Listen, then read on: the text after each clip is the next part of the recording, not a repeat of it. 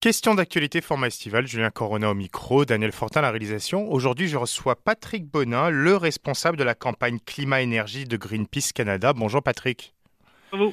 Alors, avec vous, on va revenir sur les propositions environnementales des différents partis pour ces élections provinciales. On a beaucoup parlé d'environnement pendant l'été, c'est un des sujets de prédilection des électeurs. Et là, cette fois-ci, ça y est, les plateformes ont été présentées en fin de semaine dernière.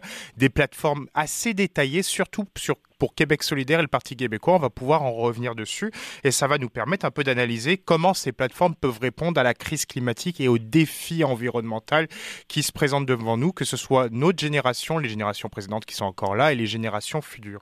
Ma première question, c'est on a plusieurs modèles qui s'affrontent, voire même des révolutions, surtout pour Québec solidaire et le Parti québécois. Un changement total de mode de vie, un plan d'infrastructure de transport, un pass climat, une révolution technico-industrielle telle que l'explique et le présente le Parti libéral du Québec et plus d'électricité et de voitures électriques pour la CAQ. Que penses-tu des différentes plateformes?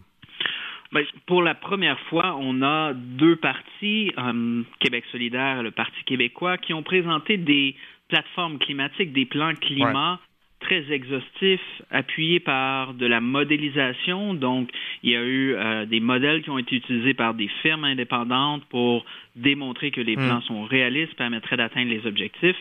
Donc, on voit une rigueur à ce niveau-là beaucoup plus avancée avec plusieurs mesures. On pourra comparer dans le détail également. Quand on regarde les autres partis, écoutez, le Parti libéral du Québec n'a pas vraiment sorti rien de nouveau là depuis le début des élections. Ils ont leur projet éco qui parle beaucoup d'hydrogène vert, mais le reste, je vous dirais, c'est très mince, peu de propositions et presque rien de nouveau. On n'a pas entendu parler d'environnement encore dans la campagne. Et la CAQ, de son côté, on n'a pas vraiment fait d'annonce au niveau changement climatique, annonce protection de l'eau et un fonds sur l'eau, en fait, et une autre annonce sur les barrages, l'agriculture hier un petit peu, mais aucun plan, donc rien du tout. La CAQ arrive les mains vides, bizarrement, encore une fois, en élection, on se souvient de la dernière, c'était le cas. Et écoutez, les conservateurs, je pense qu'on peut se limiter à dire qu'ils n'ont pas de type de gaz à effet de serre et proposent de reculer essentiellement. Proposent de reculer, oui. Ouais. Et surtout, la question très importante, c'est de voir, c'est que l'environnement fait quand même partie du top 3 des demandes des électeurs au niveau des grands sujets de cette élection. Et malgré ça, on a ces deux gros plans, QS et PQ, qui ont été présentés. Et quand on analyse un peu au niveau des sondages, ce sont les partis qui présentent les meilleurs plans, on va dire les plans les plus détaillés, les plus développés, qui tirent de l'arrière dans les sondages. Ce sont les deux derniers partis. Si on prend le sondage Main Street, c'est 10 et 12% chacun, voire même le Parti québécois, je crois, qui est passé devant QS aujourd'hui dans les sondages. Et on a au moment des débats, le débat de dimanche, par exemple, l'émission à RDI, où l'environnement a été très peu traité. Donc, est-ce qu'il y a un problème les électeurs demandent plus d'environnement, mais les partis ne les écoutent pas ou pensent plus, oui, environnement, mais économie d'abord. L'exemple parfait, c'est la CAQ, où on dit, c'est bien pour l'environnement, l'électrification, mais avant tout, on va essayer de pousser la croissance au maximum. Écoutez, je pense que le mode électoral y est pour beaucoup. Là, on se rend compte que le dernier parti, en fait, la CAQ avait 40% des votes et une majorité. Ça se profile vers quelque chose de peut-être similaire en termes de nombre de votes pour une majorité. Mais donc, c'est difficile d'isoler toujours un élément. Donc, on voit clairement la sensibilité des gens à l'environnement. Elle augmente, elle est de retour après un creux dans la pandémie, particulièrement chez les jeunes, c'est très fort. Je pense qu'il y a beaucoup également à comprendre au niveau de l'analyse que les gens peuvent faire des partis. Donc, aujourd'hui, qu'on puisse en parler des vraies plateformes, de ce qu'il y a dedans, c'est important parce que les gens comprennent mal. Ce sont des annonces rapides, des annonces chocs de la part des partis. C'est également des stratégies de communication. Par exemple, la CAQ qui dit « Nous allons avoir montré le plus grand projet environnemental de l'histoire du Québec » et propose d'envoyer un courriel à Hydro-Québec pour leur demander d'étudier les barrages. Mais chez certaines personnes qui voient les informations passer rapidement, ça peut porter à confusion. Donc, il y a ça comme l'élément, je pense, central. Encore une fois, c'est tôt dans la campagne et on espère évidemment qu'on va continuer de parler d'environnement. Mais on espère avoir d'autres annonces. Là. Donc revenons un peu sur les annonces importantes, surtout les 2 grands plans qui ont été présentés par Québec solidaire et le Parti québécois. Surtout pour Québec solidaire, c'est vraiment au-delà de la présentation d'un plan, d'une vision à l'échelle de 2030. C'est demander aux Québécois et inciter les Québécois, si on reprend les mots de Gabriel Nadeau-Dubois, à changer leur mode de vie pour pousser à une diminution de 55% des émissions de gaz à effet de serre, la décennie de la dernière chance, celle qui le dit. La principale question au-delà de la présentation du plan, c'est la faisabilité du plan. Est-ce que tu penses que les Québécois sont ouverts à vouloir et devoir changer leur mode de vie pour pouvoir vraiment sauver l'environnement, chose qui est maintenant nécessaire quand on voit l'évolution du climat et l'évolution environnementale actuelle? Quand on regarde les sondages, par exemple, l'idée de mettre en place une taxe à l'achat de véhicules polluants neufs, c'est plus de 50% de la population qui est en faveur. Ouais. Donc, les gens se disent prêts à en faire davantage, demandent surtout que les gouvernements en fassent davantage. Et oui, il y a de l'ouverture, je pense, à certaines limites, mais c'est toujours une question d'équilibre entre est-ce que les alternatives sont mises en place pour améliorer le transport collectif, le covoiturage, l'électrification des transports, le transport actif, lutter contre l'étalement urbain, donc mettre des alternatives en place, mais également, on est de plus en plus rendu à constater que malgré ce qui a été fait dans le passé, le parc automobile grandit plus rapidement que la population, que les VUS n'ont jamais été aussi populaires, donc il faut mettre des limites. Et je pense que l'approche proposée est intéressante de la part de QS, là, donc on vise les véhicules neufs seulement. Il y a certains bémols, par exemple, pour les travailleurs qui en auraient absolument besoin d'un véhicule énergivore, pour les familles nombreuses. Ouais. Donc, pour les régions également, c'est le genre d'approche qui a une certaine flexibilité, mais qui envoie un message clair que c'est ce vers quoi il faut aller, l'écofiscalité, et faire payer les gens, mais offrir des alternatives également. Et surtout, l'écofiscalité est quelque chose qui marche. On a l'Europe, le modèle européen, les modèles français pour venir de la France, avec la question du bonus-malus, c'est quelque chose qui avait fait polémique lors de son introduction quelques mois au début des années 2000, mais maintenant ça marche et c'est intégré au fonctionnement des gens tant qu'on propose, comme tu le dis, c'est ça, des alternatives qui permettent aux personnes de s'adapter à la nouvelle réalité. Et sur la question de cette question bonus-malus, si on propose aussi donc au Québec une alternative, ces alternatives qui sont les transports, et ces 2 plans même que le Parti québécois aussi propose une intensification, un agrandissement des propositions en matière de transport en commun, en matière de permission de pouvoir changer de la voiture à quelque chose qui permettrait transport actif et qui permettrait donc une diminution des émissions de gaz à effet de serre sur un aspect global et comme un aspect personnel. Donc ces plans viennent proposer ces alternatives. Et également l'idée d'un financement. On a eu, par exemple, Québec solidaire a présenté hier son plan de transport pour Montréal avec des investissements de près de 46 milliards, augmentation du métro, des tramways, des bus rapides, donc une panoplie de propositions. Et évidemment, il faut investir massivement dans ces solutions-là. Il y a également l'idée d'aller chercher, par exemple, d'utiliser les futurs profits générés qui normalement iraient au fonds des générations et de l'investir dans la lutte climatique à la place. Ça, c'est un enjeu aussi pour les générations. Donc, c'est évidemment, oui, il faut reprendre de l'argent actuellement qui s'en va dans le transport routier. Et là-dessus, le Parti québécois et Québec solidaire s'engagent à faire ça. Donc, investir moins et ne plus développer des infrastructures routières et plutôt diriger l'argent qui actuellement va majoritairement aux routes au niveau des infrastructures et le diriger vers le transport collectif. Donc, c'est évidemment des moyens créatifs d'amener de l'argent dans le système. Tu étais chez Patrick Ferrandez au début de la semaine à Cogeco et quelque chose qui était très intéressant que tu avais pu dire dans le cadre de ton entrevue à l'émission, c'était que le modèle à ce propos-là que le Québec pourrait essayer de reproduire, c'est le modèle ontarien. On a sorti l'argent de la construction des routes et des autoroutes, où on a vu que si on construisait plus de voies, par exemple pour les autoroutes en banlieue, ça réglait pas le problème de la congestion, ça en ajoutait, chose qui est utilisée pour défendre les personnes qui sont contre le troisième lien, où on voit que plus on ajoute des routes, plus on augmente la congestion au lieu de proposer une diminution de la congestion sur des ponts.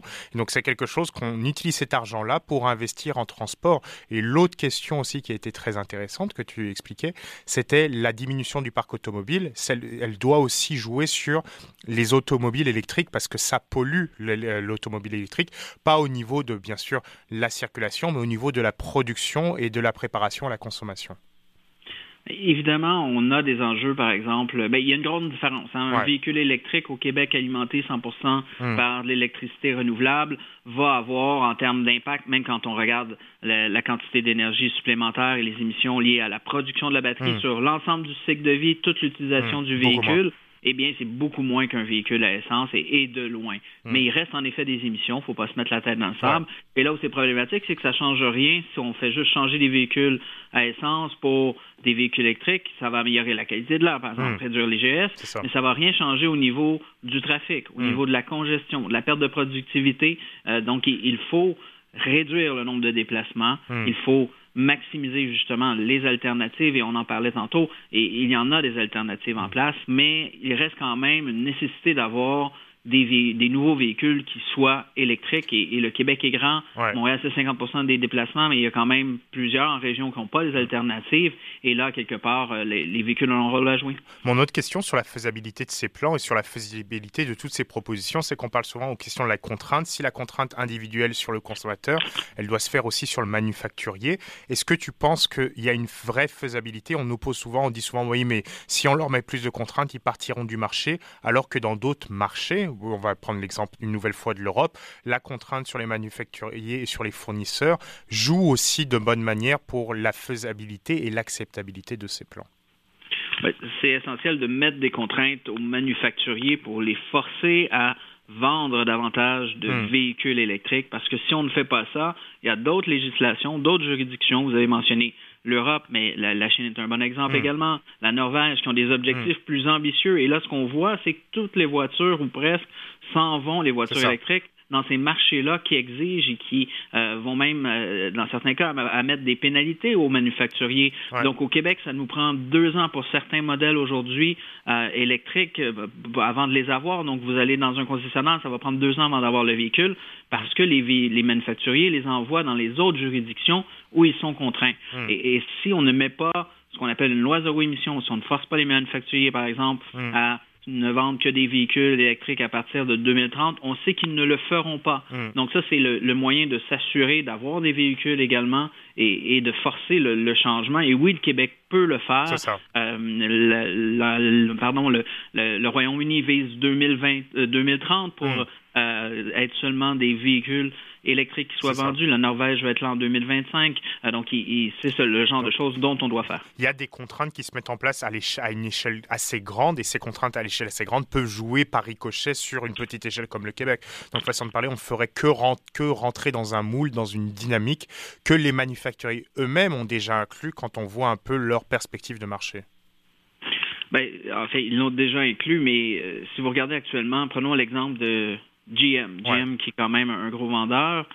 96% des véhicules électriques de GM vendus dans le monde, c'est en Chine. 96%, parce que la Chine force GM, exactement. Donc, on a la même réalité ici. Et ça, c'est le genre de choses également qui se fait. C'est pas vrai qu'on doit attendre à 2035 pour interdire les moteurs à essence pour les véhicules neufs. Il y a d'autres législations qui le font avant. Le Québec pourrait aller de l'avant là-dedans et devrait aller de l'avant parce que ça améliore la qualité de l'air, améliore la balance économique parce qu'on n'importe plus de pétrole, évidemment, au Québec, et on utilise l'hydroélectricité. Donc, c'est le genre d'initiative où environnement va de pair avec santé et économie. Et donc, sur la question de l'hydroélectricité, je voulais t'entendre un peu sur cette question de barrage, parce qu'on n'entend que parler de ça sur les questions d'énergie et d'environnement ces derniers jours. La CAQ qui arrive avec une proposition de construire plein de nouveaux barrages pour pouvoir soutenir la hausse de la demande en matière d'électricité, en matière de consommation personnelle, mais aussi la hausse de la demande en matière d'électrification des transports et l'électrification des moyens de déplacement. Qu'est-ce que tu penses de cette proposition au niveau de la nécessité, mais aussi au niveau un peu de l'usage dans le cadre de la campagne? Ce Excusez, la ligne a comme coupé un petit peu, là, pour juste répéter. Oui, au niveau de la question de l'électrification avec la construction de barrages, donc on parlait d'hydroélectricité. Qu'est-ce que tu penses un peu de cette proposition, surtout comment elle a été inclue dans la campagne? Parce que là, on a pu voir la présentation de 2 gros plans. On avait le plan vert du Parti libéral qui était connu depuis plusieurs semaines. Et là, la CAQ nous arrive avec cette question de barrage, cette question qu'ils incluent dans le cadre de l'électrification des transports, hausse de la demande. Mais ça a l'air fourre-tout un peu pour être présent sur le débat plus qu'autre chose. Merci. Pour nous, c'est extrêmement surprenant et inquiétant, définitivement inquiétant de voir que le parti qui était au pouvoir, qui avait tout l'appareil administratif, les fonctionnaires pour proposer des nouvelles mesures, un plan climat bonifié, arrive avec rien sauf l'idée de peut-être avoir des nouveaux barrages pour être carboneutre en 2050. L'annonce des barrages ne change rien, ne rajoute pas de réduction de gaz à effet de serre d'ici 2030. Donc ça, c'est un problème. C'est inacceptable d'avoir un parti qui aspire au pouvoir et qui est en bonne position selon les sondages là, et qui propose rien de nouveau au niveau de la lutte contre les changements climatiques. Pour moi, c'est inconcevable. Au-delà de ça, la question des barrages, c'est la dernière chose même à envisager. On pense qu'on ne doit même pas envisager ça. On a tout un chantier d'efficacité énergétique, d'économie d'énergie à mettre en place au Québec. On doit travailler sur la pointe, donc les demandes de pointe en janvier, par exemple, d'électricité, réduire ça. On doit également améliorer les turbines dans les barrages actuels pour produire davantage d'énergie avec les mêmes infrastructures, viser la géothermie, viser la gestion intelligente de l'électricité pour la pointe, encore une fois, viser à développer de l'éolien massivement au Québec, idéalement avec Hydro-Québec ou en collaboration avec les municipalités, les communautés, les inclure, les Premières Nations. Et on a des demandes des MRC, de certaines MRC, surtout dans le bas du fleuve, ou qui demandent la construction de parcs éoliens massifs qui permettraient en plus pour un développement local et régional, et en plus de pouvoir faire parvenir beaucoup plus efficacement en utilisant en plus les infrastructures actuelles proches, plus d'électricité sur les marchés. Donc c'est une question, on a déjà tout ce qu'il faut sur place pour améliorer l'efficacité énergétique. Donc aller chercher, comme tu le dis, avec tout ce qu'on a déjà, aller chercher plus d'énergie et plus de production. Pourquoi proposer ça maintenant? Et c'est donc pourquoi c'est vraiment désolant de voir cette annonce-là. Honnêtement, il y a plein d'autres choses que le Québec peut et doit faire. L'hydroélectricité, ça coûte extrêmement cher. Évidemment, il y a des désastres environnementaux qui viennent avec ça. Là, c'est des inondations de territoires énormes. Et il y a de l'acceptabilité sociale qui n'est pas là souvent. Les Inuits, on dit jamais, par exemple, à des projets de barrage en réponse à l'annonce de la CAQ. Donc, pour nous, c'est vraiment désolant de voir ça comme proposition de la part de M. Legault, qui, encore une fois, ne propose rien d'autre. Donc, ma dernière petite question, un peu, c'est la question du diable, un peu avec surtout sur l'aspect politique où on en est. C'est quand tu vois ce genre de propositions par rapport aux plans qui ont été présentés, des plans qui sont quand même massifs, qui demandent des changements de mode de vie. Est-ce que la CAQ vise plutôt une viabilité électorale de propositions? On a peur de demander limite à forcer ou inciter les Québécois à changer le mode de vie parce que ça pourrait peut-être les brusquer électoralement pour pas perdre de voix. Donc on propose une sorte de solution de repli de la sorte qui permet un peu de subvenir sur les sondages et la base électorale actuelle que l'on a. C'est certain que tout est calculé du côté de la CAQ. Oui, définitivement qu'ils ne veulent pas heurter les gens, de leur faire faire avec de nouvelles taxes, par exemple. Mais pour moi, honnêtement, j'hésite à dire que c'est un calcul électoral ou c'est un manque de préparation. Total de préparation, mais surtout de compréhension de l'ampleur de la crise climatique qui frappe avec des événements extrêmes en Californie, la sécheresse, le Québec aussi a des enjeux, les inondations partout, et de voir un parti qui arrive comme ça, les mains vides après 4 ans au pouvoir, on a l'impression qu'ils n'ont pas évolué en 4 ans par rapport à l'urgence de la crise climatique. Et ça, c'est inquiétant. Et j'espère que ce n'est qu'un pauvre calcul électoral de leur part de ne rien proposer en environnement et qu'ils sont préoccupés. Mais malheureusement, j'ai aucune certitude là-dessus parce que leur bilan parle de lui-même. Là, ils ont eu un échec en environnement et ça semble se continuer. Et sur la question environnementale, est-ce que tu penses que maintenant les électeurs sont prêts à faire les sacrifices qu'il faut et donc si on leur dit la vérité, ils sont prêts quand même à voter pour la personne qui leur dira la vérité? Ben, je pense que les gens, il y a encore un besoin d'éducation massif au Québec, mais il y a une conscientisation qui en cours. est là définitivement. Les gens sont prêts à aller plus loin, veulent se faire accompagner, se faire aider là-dedans de plus en plus. Et là, ça prend justement des propositions de l'envergure dont on a besoin quand on parle de faire une transition et de couper les émissions du Québec d'au moins 50% dans les 8 prochaines années.